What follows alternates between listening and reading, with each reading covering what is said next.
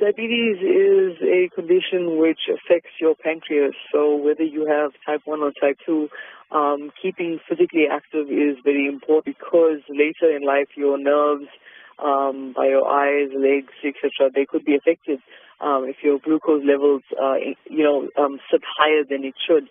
It's not about whether your glucose levels drop, but whether the nerve damage that occurs when they are above average, damages your body. And that's how exercise helps.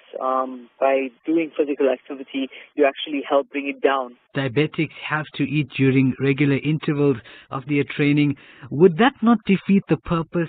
How can you manage what you eat but lose weight at the same time while keeping your levels stable?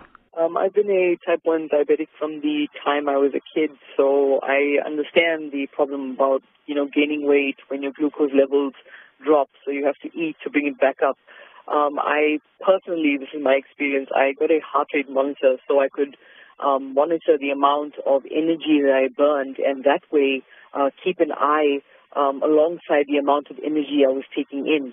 So the more energy you expend versus the amount that you take in, so long as it's above like 250, 300 calories a day, there should be some weight loss happening. Let's talk about menopausal in women and the burden of weight around the waist and tummy, hot flushes and the lack of hormones. Are there specific training more beneficial to women going through menopause? What happens is your body undergoes a transformation, and the lack of hormones means that you can gain weight, the loss of bone density can affect you in a bad way, example, osteoporosis. So what happens when you do physical activity, like strength training, you help decrease that loss of bone density. So if you fall in the future, example, hoping that doesn't happen, but if you do fall, you won't have a very, very bad injury versus just getting a slight bump.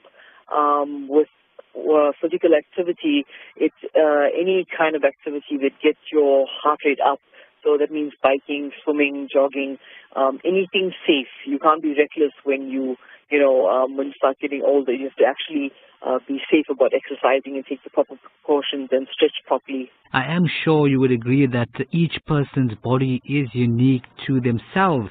What do you, as a personal trainer, advise people who want to see quick results in a short time? If you don't know too much about how your body reacts to a proper eating plan and to diet and exercise, then you should see a trainer for them to give you a head start. We know our job, so we can actually fine-tune whatever, your future plans are.